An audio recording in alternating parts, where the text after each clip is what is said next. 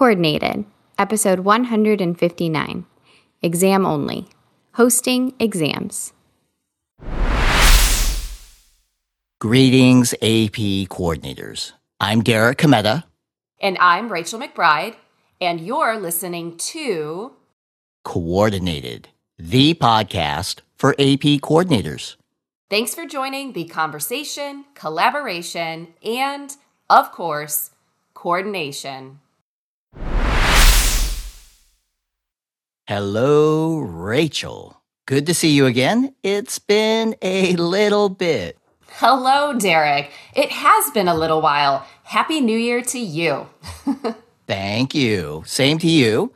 And Happy New Year to all the AP coordinators who are enjoying this 159th episode of Coordinated. That's a lot of episodes, Rachel. We appreciate the support. It means a lot to us. That's right. So if you're new to the podcast, welcome. Please consider going back to check out the extensive back catalog of previous episodes and specific topics. A little podcast binging to start the new year. Good idea. I like it. Thanks again, everyone. So we are excited about this 5-episode mini series on, drumroll please, exam only. And coordinators may be asking, why so many episodes on exam only? Well, frankly, there's a lot to talk about. We hear a lot of questions about exam only throughout the year.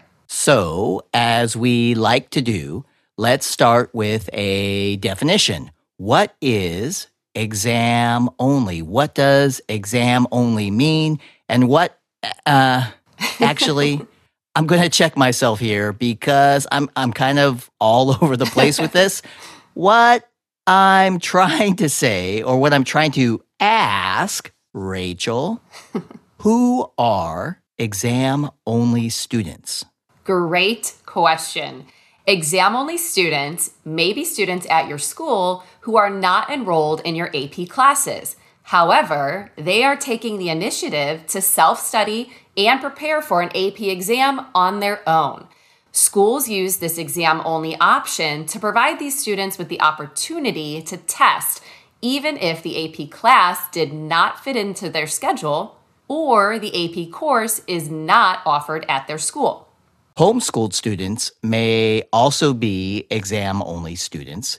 In some districts, if a student lives in the school's geographical area and they are homeschooled, well, the local school often hosts these students for exam-only testing. That's right.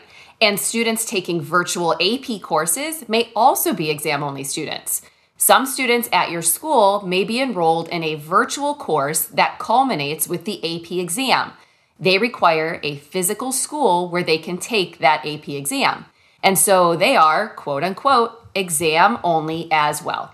Another example of exam only is a student who might be attending another school but is taking the AP exam at your school. So, at my former school, I received many requests for AP Chinese and AP Japanese language and culture because not many schools in the area offered those exams.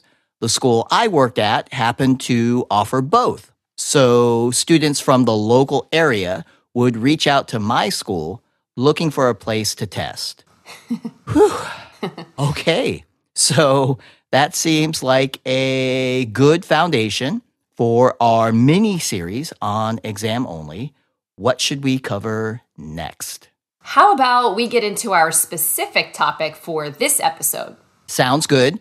So we have a few considerations to share when it comes to hosting exam-only students on your campus for testing. Just a few thoughts to keep in mind.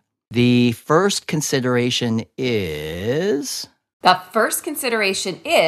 check if your school already has, or your district already has, and establish policy and process regarding exam-only students. This is often the case.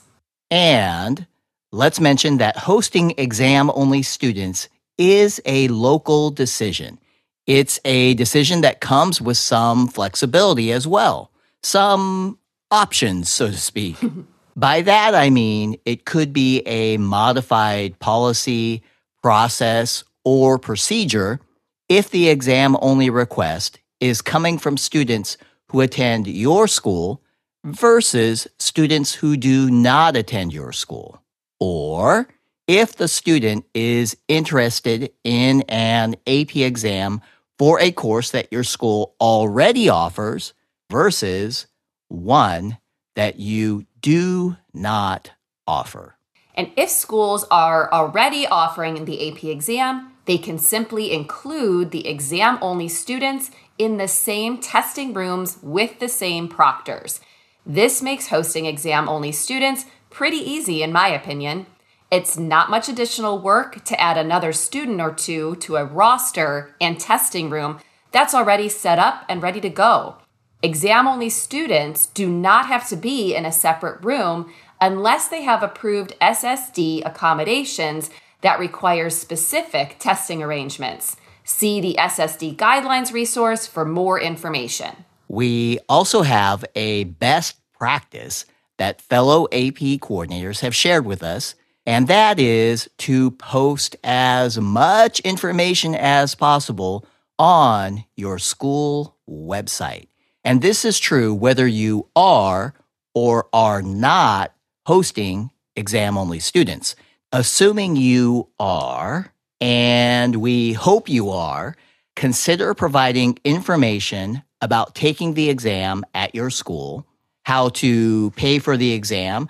You can include your preferred contact information, basically anything to try to reduce the number of extra phone calls and emails you might otherwise receive. Some schools even have an online request form to capture all the required information. Great tip. And a related thought, schools may have additional paperwork or a specific process for having visitors on campus. And those visitors could include exam-only students and or whoever may be providing transportation for those students. Lastly, it's a good idea to have a specific process to verify student identification on exam day, especially if the student does not attend your school. Okay, Derek, I think we talked about everything we wanted to cover in this episode, which means it's, Summary time. Mm-hmm. I am ready, and I'm going to go with my top 3 highlights. 1, exam-only students can be students who attend your school, students who do not attend your school, homeschooled students, and or students taking virtual courses. 2, check to see if your school or district has an established policy in place for hosting exam-only students. And 3, hosting exam-only students is a local decision with some flexibility.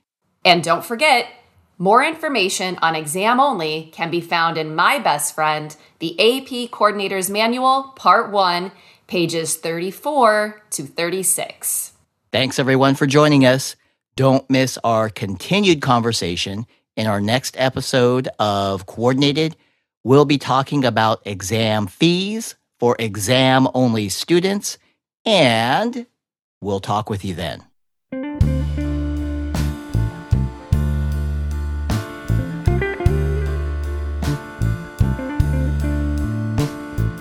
Coordinated is presented by the AP program and the AP Coordinator Experience team. We thank Jackie Ray for our theme song, Good as Gold. Jackie is a former AP Music Theory student at Oakton High School in Vienna, Virginia. Additional vocal support by myself, Carly Suge, AP Coordinator at Costa Mesa High School in Southern California. AP coordinators, we cannot say it enough. Thank you, thank you, Thank you. We appreciate you, and for all your support of AP students, you are truly good as gold.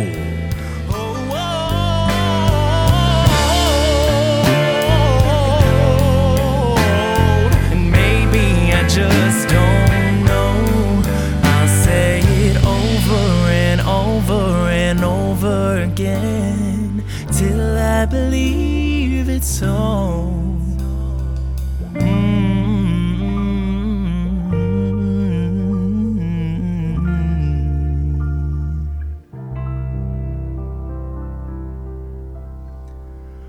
I'm good as gold.